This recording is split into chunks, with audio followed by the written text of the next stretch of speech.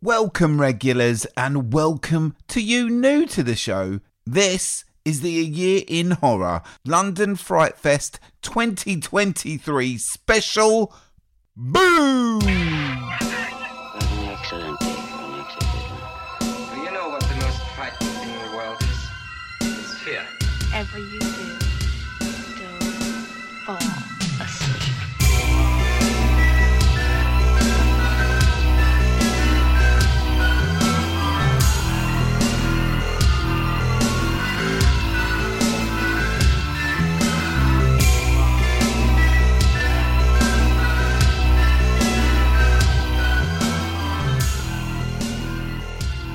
Hey, so yes, before we get into the coverage of Thursday at Frightfest 2023, I'm just going to give you a little bit of behind the curtain information on how we're putting this together. Myself and my co-host for this 5-part series, Mr. Marc Canale, well, we recorded these reviews and thoughts out of sequence over the past month or so.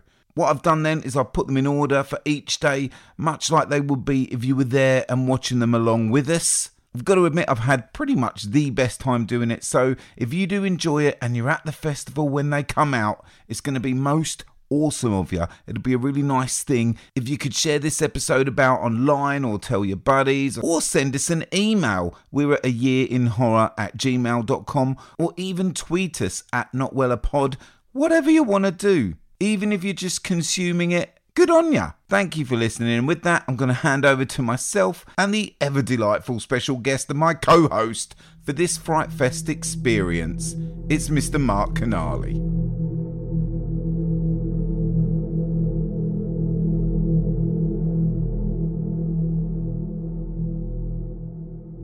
So, we are doing Frightfest. I'm bloody excited.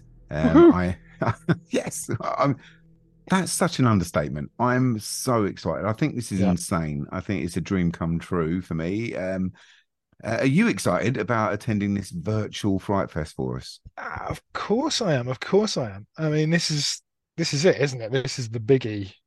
If you're into your horror, not just horror, but if you're into just your genre of filmmaking, this is one of the biggies, isn't it? If not the biggie, Yeah, and has been for a long time. I'm beside myself. I was just thinking last night, we're in such a fortunate position to be doing this, and I was so gutted when couldn't make it to the actual film festival because of my work, because of the proximity to where we both live. It's so tricky, and just to have this opportunity to do it virtually, and that means that we can get everything recorded in advance and put it out on the days. Yeah, I know. I feel a bit like royalty. I feel a bit kind of like, oh, we're being super spoiled by it, and it's like, oh, nice. That's it. I like that. Like, I feel like with this podcast that this is like a love letter to what we love doing, and to be afforded such a privileged thing. I'm ecstatic. So yeah, I just want to say a big thank you to Frightfest. Me too. Absolutely. What history do you have with Frightfest, if any? Well, the history I have with Frightfest, right, a long time ago. Back in the mists of time. I mean, Frightfest has been going since what, 2000, 2001, something like that? Yeah. Now, back in those days, I've mentioned before on the pod, I used to go to the cinema store in London.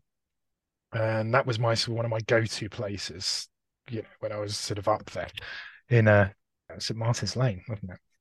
And I used to love going there, and that was my kind of rough trade records. That was where I would go there, and I would just flick through stuff and just look at all the amazing things they had in their books, DVDs, magazines, bits and bobs, signed photos. Downstairs in the basement, that was the cornucopia of delights, because that was the kind of DVD space, at least at that time. And you could go down there, had all Region 1 DVDs, which at the time were not easy to get. Yeah, right. We didn't have the internet type stuff where you could get hold of this stuff really easy at that time. And certainly didn't have streaming. So this was a lot of the time the only opportunity you could actually get to see these and then have a look through them. And it was great. You have laser discs down there, all sorts of them. I remember all that sort of stuff. It's wonderful. And I remember being down there, and I think it would have been Paul McAvoy, one of the co-directors of the festival. He was one of the co-owners of the cinema store. I'm pretty sure he used to be down there quite a lot, just behind the till downstairs, chatting away to people or just, flicking through stuff and just doing that. And I remember him being downstairs and chatting to someone and talking about Frightfest. And it would have been, I think, a year or two after it started. It wasn't the first one because I'd already heard of it. I remember that. But I remember there was like a flyer for it. And I remember I probably bought one DVD at like 25 quid or something like that at the time, which at the time was like, 50 quid now. They were so expensive because they were like region one kind of imports. I remember picking up the flyer and reading it on the way home on the train and just getting really hyped with it and thinking, oh my God, I'm going to do this. I am going to do this. This is it. This is going to be my dream come true. A horror festival in London. This is going to be great. Of course I didn't.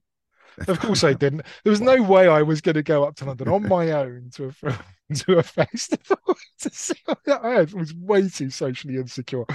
Even then, compared to now. No, I was never going to do that on my own. So I didn't, but I always kind of regretted it in a way. And I've always kind of watched from afar. And as your life kind of takes you away from stuff like that, it makes it harder to find time for things like that. I just always wish, why didn't I? Why didn't I just do it? Why didn't I just go up, see a couple of the movies, just enjoy the vibe? So here we go. This is it. This is my chance now. And even better, I don't have to leave my living room to do it. I don't have to say hello to anyone. No. I like it. Well, I mean, but, yeah. Well, sorry, just to ruin the complete comfort of social isolation. What I would say is that from what I've heard over the last few years, when I've been heavily involved in podcasting and like listening, for a whole year before I started, I was just listening to every horror podcast. And of course, the celebration in the UK of this thing, everything goes nuts. Twitter goes nuts. I love it. I love all the discourse. And like, of course, when those embargoes get lifted, like people are aching just to have a comment, just to say something. And when that's lifted, bang, it's all out there. And I love scrolling through and listening to the podcast and to be part of that environment. The social side of it, even though that's, part of it that kind of makes some people uncomfortable in some ways, it's also the most appealing part of it in some ways as well, isn't it? That's the conflict with it all. It's like, it's great. It's not just about watching films, it's also about that and interacting with that. And so I'm looking forward to being a part of that. I'm sure you are too. That's it. Yeah, I can't wait. There was going to also be a few interviews interspersed with what we are going to be reviewing. A lot of them, unfortunately, have been cancelled because of the writing strikes and the acting strikes, because a lot of them were with American, Californian actors. So, yeah, unfortunately, it's going to be mainly us, but I will stick a few in there. I'm going to ask you, before we move on to start reviewing the Thursday, what's your top picks? What are the ones that you're looking forward to the most? No, I think the one that's the most exciting, probably the most exciting one, Where the Devil Roams is up there. The Addams Family, Hellbender's just such a really impressive film. When did you see Hellbender? Pretty recently. Yeah. It's not one I sort of knew before. I know you sort of were a big fan of it, and sometimes when I see you sort of highly rate stuff, I'll pop it in the watch list and come to it later. I mean, I'd say sort of contemporary horror is not something I get to see an awful lot of. It's just, don't have a huge amount of time in the evenings to watch stuff like that, unless I make time, obviously, for something like this. But so that's another reason it's going to be quite interesting doing this. But yeah, Hellbender, to me, they're just so much brilliant film. It's such an annoyingly talented bunch of people making it. But this, their new film, well, great. I'm totally up for that. That's really exciting. Other than that, I guess I hate to be really predictable, but the two Japanese films that are on there, you've got River, which is Junta Yamaguchi's follow-up to Beyond the Infinite 2 Minutes. Cannot wait for that. Massive fan of the first one. Just going to be really exciting to see what he does next. And the kind of mysterious one, My Mother's Eyes by Takeshi Kushida. I mean, I don't know much about him or it, but certainly from the poster, very odd poster and a very odd synopsis, and from what I've seen trailer-wise, very odd film. So that's going to be really interesting as well. Yeah. So, but there's so much there. There's so much going on. Suitable Flesh looks great trailer. Monolith, another great trailer. Lots of stuff I'm really interested in.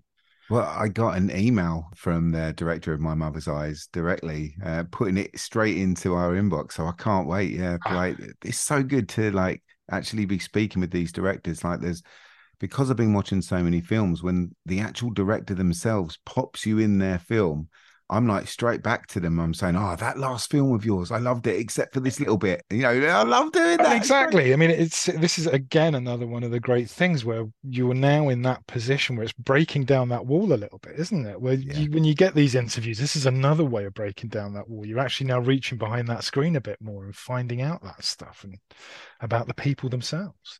I'm so dead excited about it. Yeah, I'll give you my top three.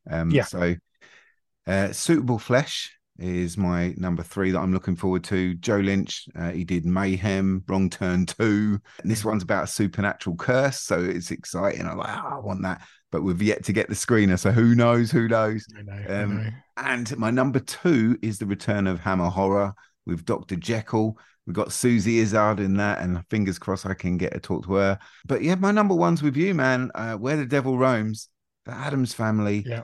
They did something that give me tingles with Hellbender. So, imagine I got, Yeah. and when I started going through their back catalogue, and I've watched everything, and it's all great. So I can't wait. Like they're not going to let me down. They better not let me down.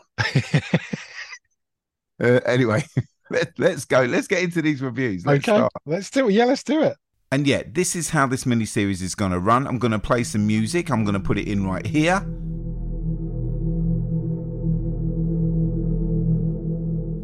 And I'm going to introduce each film. If myself or Mark manage to see that film, then we're going to head straight into the review. And if we don't, we're simply going to keep the music playing and then roll on to the next one until we hit one that we have seen. So let's begin, shall we?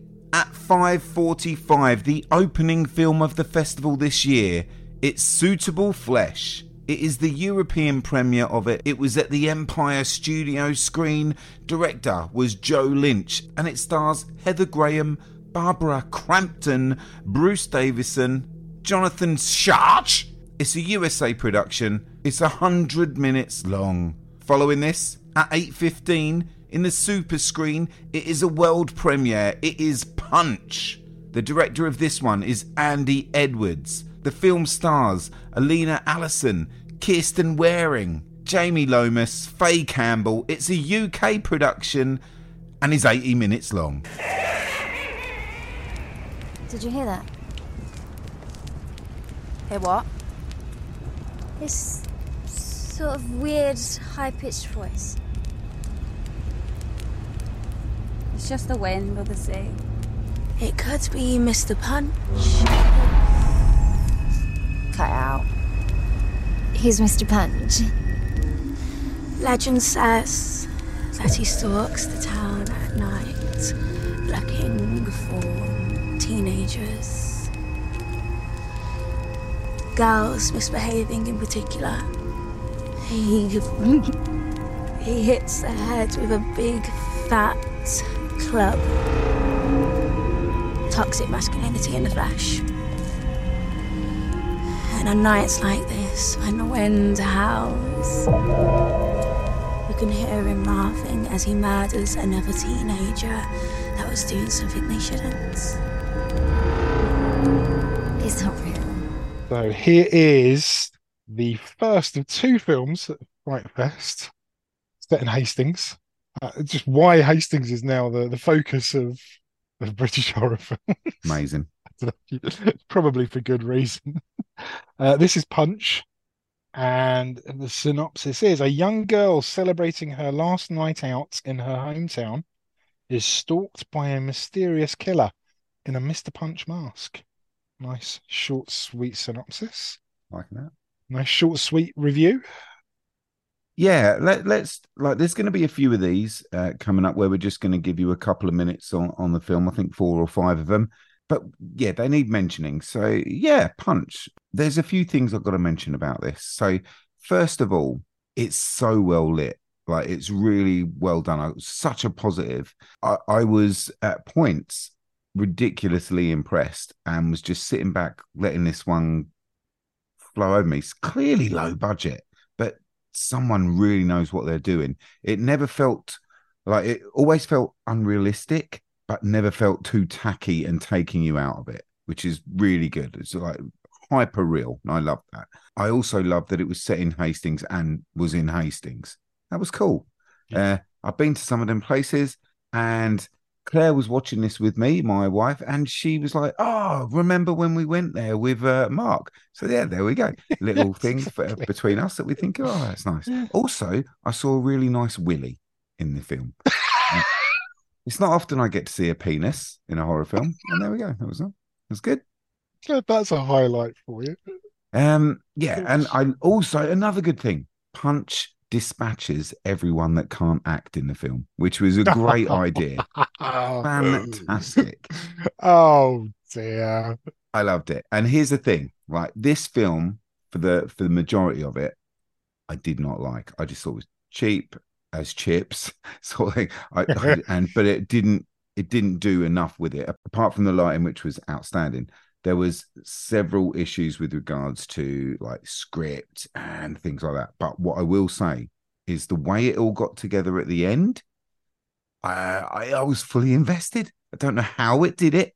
It like picked me up from my boots and went, no, you got the wrong end of the stick here. Just have a good time. Stop being so up yourself. Smack me over the head with a truncheon. There we go. So yeah, that was it. That's my thoughts on Punch. I loved it. I'm more positive about you about some of it. I really liked a lot of the script. I thought the script was actually really good. I thought a lot of the performances were really good. I thought it was Love a it. very, going for that kind of social realist type thing, it, can fall flat on its face. I mean, you're not going to get Ken Loach here, but at the same time, considering this was set in Hastings and a lot of it was filmed in Hastings, there's a lot of bits that weren't. I think there was quite a few bits in Clacton, which is, maybe not Ah, the same thing, but I mean, there's a lot going on in this film. That's what really impressed me about it. This is a film that is clever, and it's clever in a lot of sort of levels. This is saying a lot about being in a seaside town like this, living in growing up in a seaside town, trying to sure. escape a seaside town like this. And yeah, we don't sort of, well, you almost live in a seaside town. We're obviously in these places quite a lot because we live near them, and I live near Hastings, so I know that kind of place. And these places do have that kind of atmosphere. And there were bits where, this is a night in Hastings, and I've been in Hastings at night, and that's 90% of the fear of this film, to be honest with you. Not the guy in the punch mask, doing that, saying that's the way to do it. Literally, the scariest thing is who you fucking gonna meet round a corner Yeah. Yeah. in Hastings. And it kind of does that. It works quite well, and I like the characters in a kind of slightly annoying kind of way. I liked them. I thought they felt quite real. Yep. And Yep. I Yep. felt bad when a lot of them were being dispatched.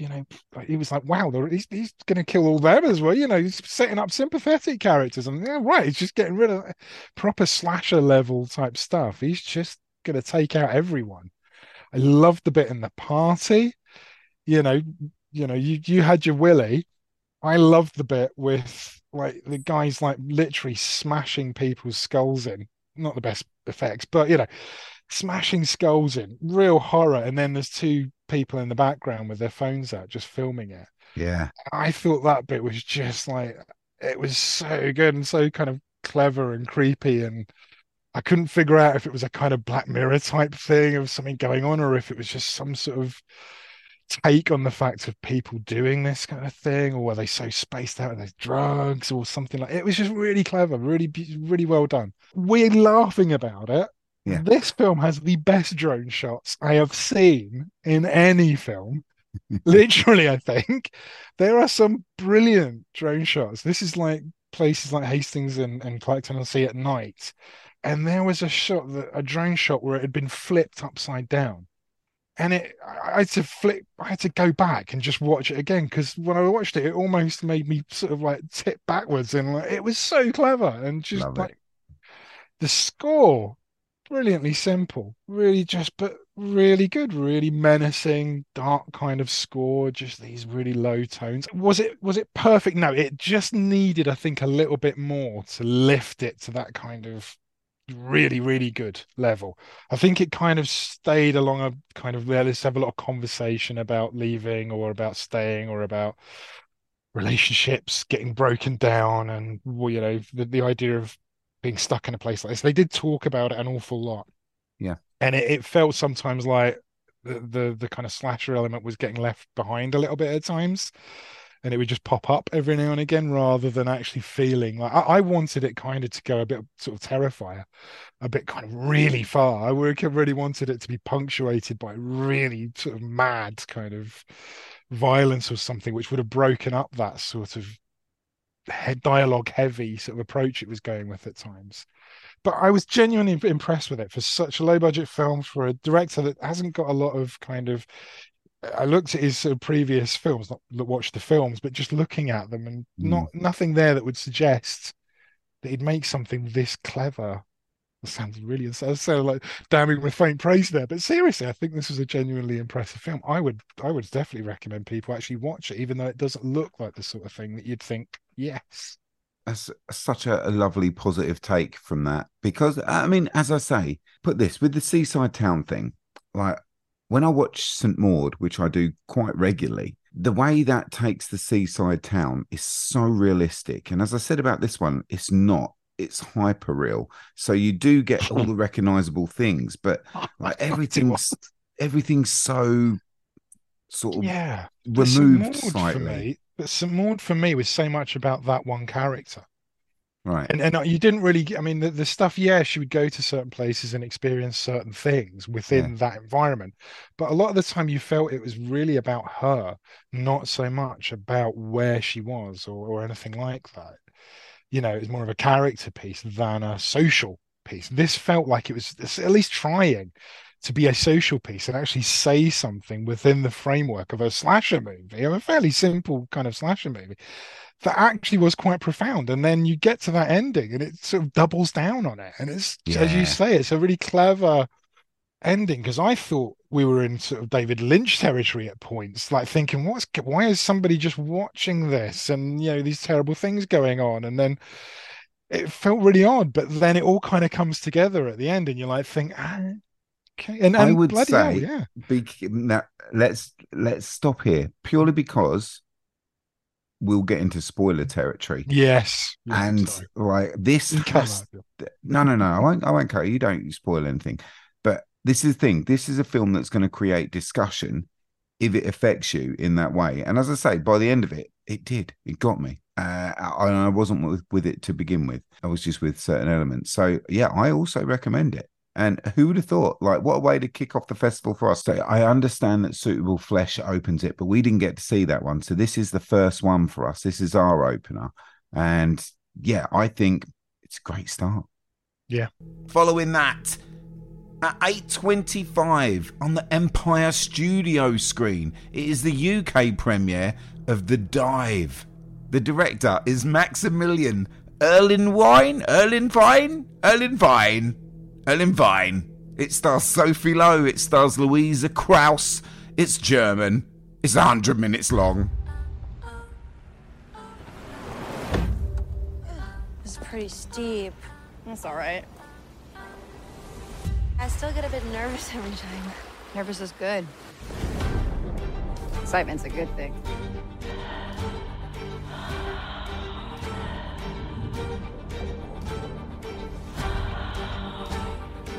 May? What's wrong? Do you hear this? Ah!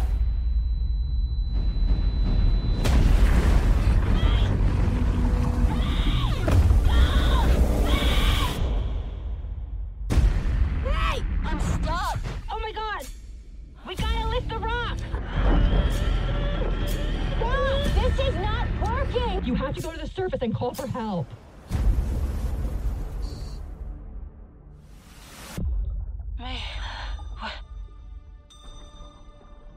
Right, okay, so now we are into The Dive. The Dive. Do you want a synopsis? Yeah, go on. Remind me. Okay. Sorry, I've got a feeling some of these are going to be, remind me what happened in that film. I had to go over one of them today just to remind myself. So, geez, Louise. Okay, here we go. Synopsis of The Dive. Two sisters go diving at a beautiful remote location. One of the sisters is struck by a rock, leaving her trapped 28 meters below. With dangerously low levels of oxygen and cold temperatures, it's up to her sister to fight for her life. Wow. Okay. This one, it opens with a drone shot, and Don't they all? No, well, this is the thing. Drone shots get a bad reputation. Maybe drones get a bad reputation and it rubs off. But I love a drone shot. I want to see the area that we're in. I'm good. I don't really have any problem with them. I mean, ultimately, it gives every low budget filmmaker the opportunity to do the opening of The Shining. That's kind of it, isn't it? You know, it's like, what's wrong with that? Do it. That's what you've always wanted, right? Yeah. So okay. yeah, this is like that. Yeah. I love being invited to do this. I'm seeing all these films, and they're not out yet, so we don't know what the general consensus is. So we're stuck in it, and like we've got no other opinions. I love this sort of thing. So I'm going to ask you. I have formulated opinion of this after 15 minutes. But first of all, The Dive. What did you think? Yeah, I liked it. I did like it. I thought it was a good, tight little thriller. It doesn't waste any time. It's got a good run time. You know, it's a nice classic 90 minutes. You know, exciting, tense, a little drama, and that works really well. And it's nicely shot. You're saying about the drone shots and stuff, but it is really nicely shot. It's in a nice location. It's nicely put together. The underwater shots really nicely done, you know, which is obviously pretty important in a film like this. And I also liked the sort of performances and stuff. I thought that they were quite convincing as a pair of sisters. I thought, you know, certainly at first I felt that actually it was quite a convincing relationship. I was kind of comparing it to Fall.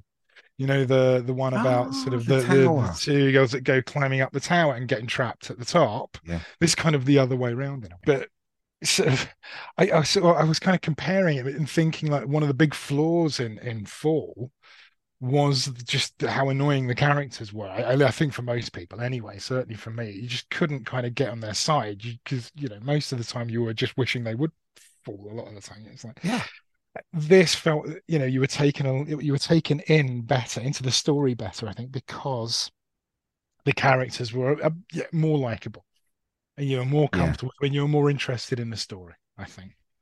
Did you like it's not as random as you think, did you like One Cut of the Dead? Yes, I loved One Cut of the Dead. Yes, loved it. Okay, you know there's a remake of that, and it's I think it's a French remake. Okay, it's just come out. There was a remake. Okay, I mean, I'm not surprised. I think I may have heard that, you know, something was going to be planned, but okay. Can I just think to myself, what is the point of that? 15 minutes into this film, I was like, I've seen this film.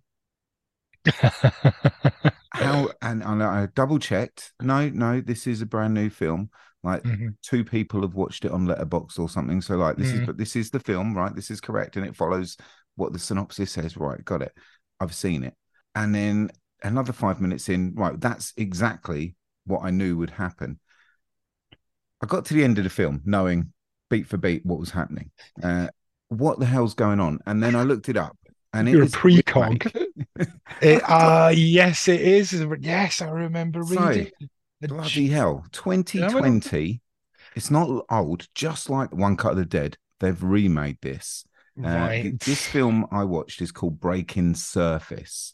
And I am so down about this, the way that this film's been put together, because in the sort of description of it, when I went in and had a little look, it said that it was inspired by or based on.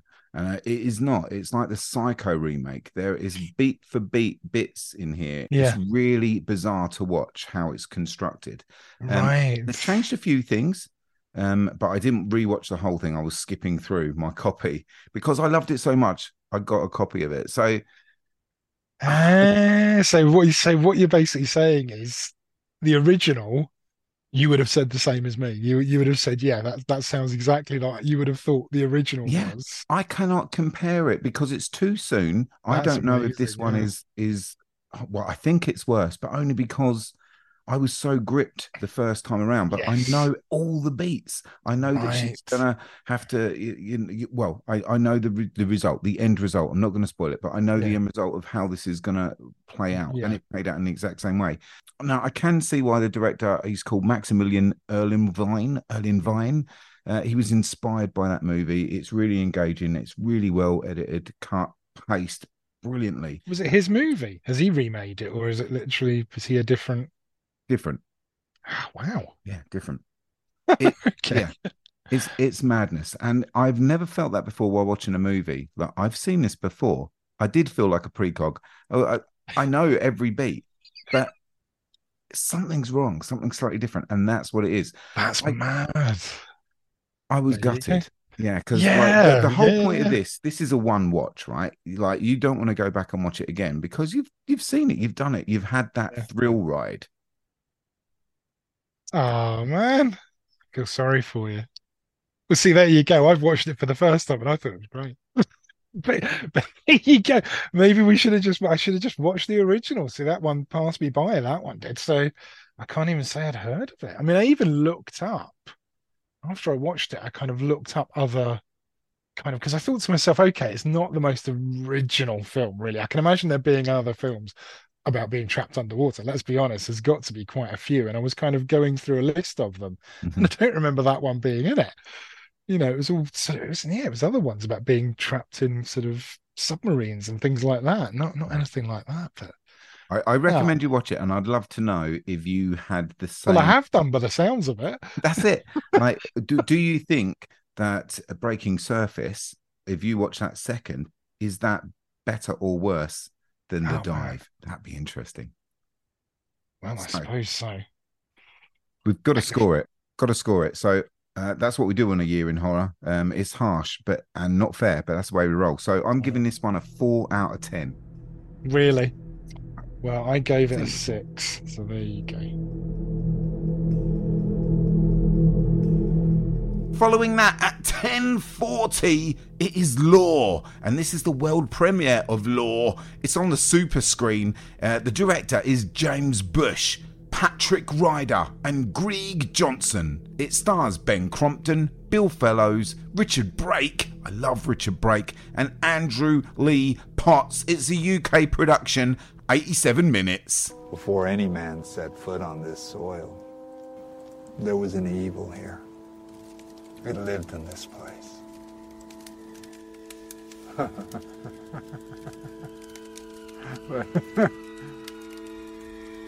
There is a custom that we carry out on every child. You tell a story that you fear. Charlie? A fable that haunts you. There's a way of feeding the evil that resides here. Who's brave enough to talk to the dead? You are good. A bit old school, but I like it. Good and bad doesn't come into it. So, Law is next, and the synopsis for this one is: on a weekend trip to Scotland, four scare-loving friends book a ghostly horror-themed camping excursion. That night, around the campfire, Darwin, their strange and creepy guide, encourages them to tell the most twisted stories they fear and burn a totem that will help feed the evil that lives there. It's a very badly written synopsis, but there you go. That's it. I'm not even going to read that again. You can just use that one. Hey, that is as it is read in the trailer. I'm sure of it. I'm sure. I'm not going to read the rest. Right, anyway, Paul, what did you think of the film Law? Hi, Mark. Yeah, okay. So this one, I like an anthology, and when the Frightfest reviews come out, I'm always like, oh wow, another one. And I do love an anthology. I don't like watching short films. I just build myself up on these anthologies because that's what they are. They put them all together, give it a nice wraparound. Bosch, Amicus, I love you. So here we go. The first story here is about a man on the run who hides out in a warehouse where a creature of some sort is also hiding out. I've got nothing to say about this one. This is one of those that you just think, why is that first? And then afterwards you think, oh, why is it in there? Yeah. Like, yeah, I'm not going to be mean. So let's just move on. Second one is a mum and child that inherit a big old house. And I wonder if it's haunted. Again, whatever. Now, the next one, third one, Rufus Hound. Right. So he's wanting to do a wife swap and he falls into this occult madness. And I fucking loved it. I loved this this segment of it so much. It just doesn't matter what else has gone before it. Like, I love that it's so short and precise and it's folk horror inspired and the comedy beats work. Rufus, I haven't seen him for years and he looks like a mess, like puffed up. I don't know what drugs He's just getting older like the rest of us. I loved it. And he was great in it. Yes. Yeah, I had the best time with that one. Like, just the whole idea of Rufus Hound in a wife swap does it for me. Right, okay. So that's that. Fourth one, and I know I'm going to ask you in a sec to give your thoughts, but fourth one is an odd one. So it's a cinema worker called Gareth, and he gets fired. Sorry. And he gets fired and he goes nuts on all the late night patrons in the cinema. So it's sort of like one of those, like, really, I don't know, I'm sure you've been there at a cinema, gone midnight, and you're like, you get out and no one else is there. And it's just like, oh God, like, no one wanted to see that film with me. And now I've got to walk home in the dark. So it's like that. But I also love the wraparound, which Richard Brake, who I've spoken to recently for this podcast, he is the horror glue here. Like, it holds it all together. He could just read you your shopping list and it'd be like, fuck, I'm not going shopping. I think he's great. So I don't know what approach you want to take, Mark. That was mine. It's just like bang, bang, bang. One's great. Okay. Gareth's all right. Right. Yeah. I mean, I'll agree with you on quite a lot of that. Basically, yes, I'll go with the wraparound. I loved. I actually thought some of the performances were brilliant in that. It was genuinely really quite funny. And not just Richard Brake. I thought some of the others were actually really well cast. It gave a good few laughs. Yeah. Honest laughs, just from the way it was sort of performed and written. And the denouement, the actual reason, as these sort of portmanteaus have this sort of idea at the end, the wraparound has its own kind of ending. I thought that was super clever too. Yep, cool. That was really nicely done. Yeah, first one, completely agree with you. I literally have my head in my hands, like, oh my God, what are we getting into? Yeah. This is oh dear. I actually didn't mind the second one, only because it kind of had a sort of like had a sort of Silent Hill-esque sort of style to it, and the kind of the sort of the spirits, the way it was made and stuff like that reminded me of Silent Hill, the film, not so much the game. Had that sort of very sort of early 2000s kind of what's a bit creepy kind of thing, and I thought it was quite fun. I thought it was quite good. Didn't mind it at all. Third one, Rufus Hound, and you're like looking, thinking, Rufus Hound? What is this? Within like 10 seconds of that story starting, I was like, bloody hell, he's good. Yeah. I mean, he plays the shittiest character. And I mean, it could be just played so much for laughs to be really bad, but he plays it so well that it's funny and like disgusting and just a horrible character. So that just sets the rest of it up so brilliantly, because he's obviously the center of the whole thing. What's happening to him. He has to be that kind of, and it's just funny and just great. I completely agree with you. And Gareth and he's basically Halloween all over again in the cinema. I quite enjoyed that. I thought there was a couple of good laughs in that as well. Yeah. I thought I enjoyed the movie way more than I felt I should have done, which was nice. It's like one of those things where at the beginning you're a bit, I'm really not sure. Yeah, and then by the end you're like, oh, that was quite a relief. Thank God, that was actually all right. Yeah, funny. I've written down a fun slice of nonsense, which is, Yeah, why not? Like Yeah, sometimes you want that. Yeah, yeah, definitely. yeah. So I gave it a 6. I gave it a solid 6, which is, an enjoyable evening out. Yeah, I'm with you. I averaged it up. And on average, I gave it 5. But this film deserves more than 5 because of like the two great things. You got the wraparound, you got Rufus, and as I say, and you say, the Gareth segment in the cinema was pretty good too. yeah. So yeah, I'm going to have to ignore the average, and I'm going to give it a 6 as well.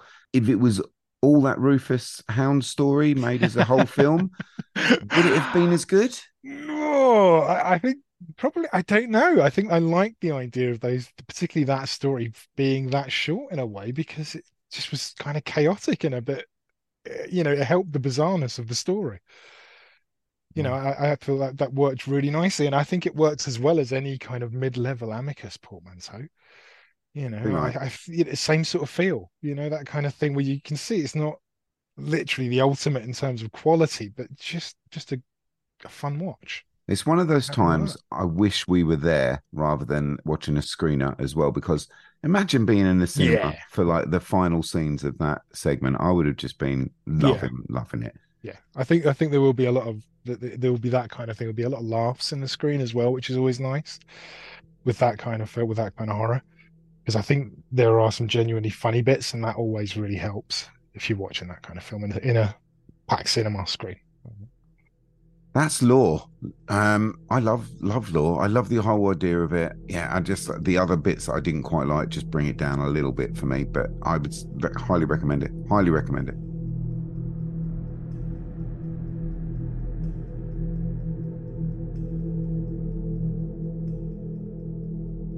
Following that, at 10:55, the world premiere of Cheat. If you saw this one, you saw it at the Empire Studio screen. The director was Nick Sinakis and Kevin Ignatius. I want to say the surname is Ignatius, so I'm going to stick with that. It stars Corinne Clay, Mick Taylor, Danielle Grotsky and April Clark. It's a USA production.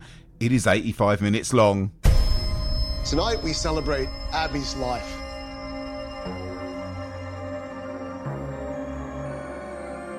While cut short, it's important to remember the good times. We're continuing to keep her and her memory alive through our scholarship foundation. We have a remarkable young woman who's the first recipient of that award, and she's here with us tonight.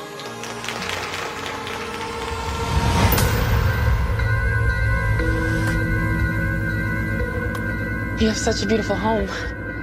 I'm sorry my wife couldn't be here to greet you. This whole thing's been really hard on her. What happened with Abby? Another suicide. We have one of the highest suicide rates in the country. I'm not saying the curse is real, but the story is. What's the curse? Clara Miller. She found out her father was having an affair. She decided to take matters into her own hands.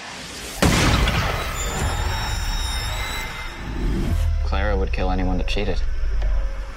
The next film that we've seen is called Cheat.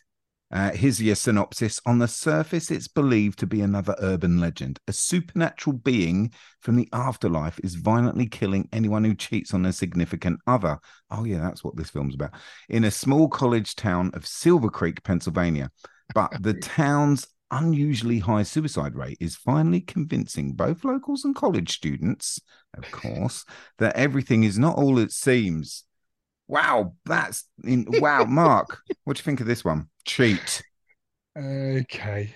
Yeah, that synopsis makes it sound boring. And it's absolutely bang on the money.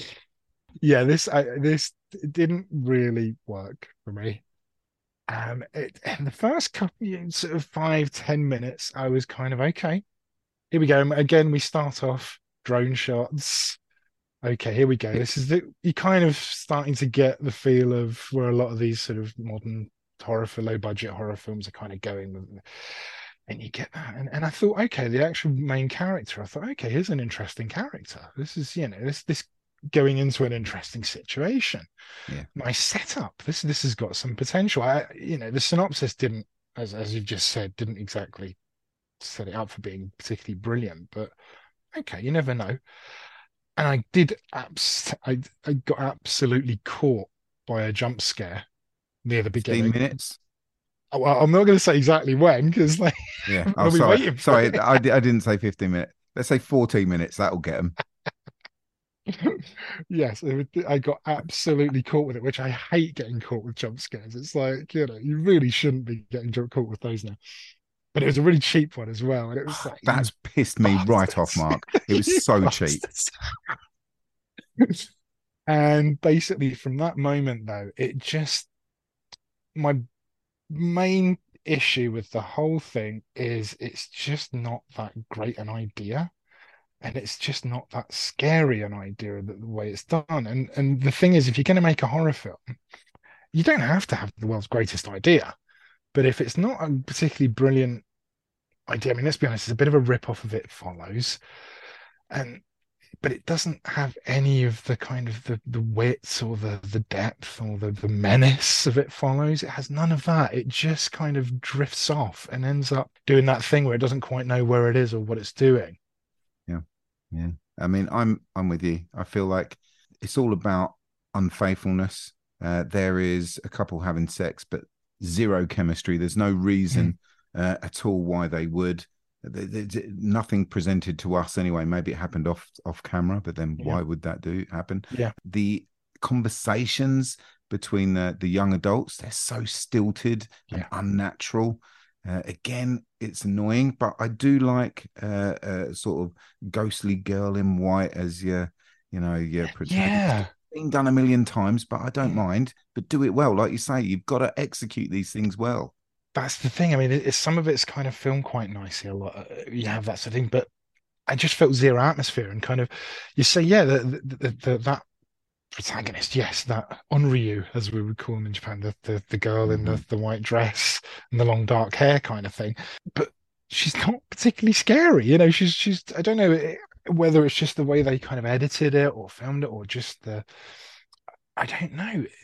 She just kind of appears and just looks a little bit kind of okay. Oh, that's clearly meant to be the thing, and that's it. It doesn't really feel like she's particularly menacing or disturbing or she doesn't do anything that's particular. She just walks to people. Again, the It Follows thing. It's like yeah. I think it sets itself up because It Follows is such a well-made film. It's such a clever film. It's upsetting me that you keep mentioning it. It's true, but they can't help it. It's clearly what the riff they're going off of, and as you say, you've got this script which is just not great. The dialogue does not sound natural. There's no interplay between a lot of the people. There's a lot of performances, not so much the main performances, they're okay, but some of the kind of smaller performances are really off. I don't know whether it was just obviously non-actors maybe taking roles and so on, but they're filmed in such a way where they want them to be quite important scenes and quite important moments, and they're not pulling it off kind of thing. It's not working. Yeah. And you've got a soundtrack as well that I just felt was essentially a bit of a it's just a kind of synthwave doodling that didn't really add anything to the atmosphere or anything like that. Am I being too harsh? I wrote that the score was moribund. Is that too? Ooh. Look, we say all this, but thank goodness, it's a horror film. And they've included zero gore. So not only is your film boring, but everything cuts away. We don't get to see anything except the after effects of a bit of blood spatter. Yeah. I'm not having this at all. Yeah, that's right. Come on, at least give us that. That's it. That is right. It's as if they literally take away all the bits that we would sort of love about horror films. So there's no, they chuck a few jump scares in, but there's just a couple of kind of sort of at the beginning, and then you kind of they take away any of the gore, they take away any of the atmosphere, they take it's not got a great score. I mean, I feel like I'm being really sort of mean about it. I mean, I shouldn't be that mean. As we're nice about plenty of other films. It's put together okay, and it's filmed quite nicely. It just doesn't quite hold together, and it doesn't quite hold your attention that much. And again, if you don't really care, you're going to struggle to get involved in it. I think we should stop before we get fired. I'll tell you what, I want to give this less. Go and watch it. 2 2 out of 10 I'm giving this, and I think it's lucky to get that at the moment, the way I feel about this film. I gave it 3 out of 10, so there you go. I'm being generous.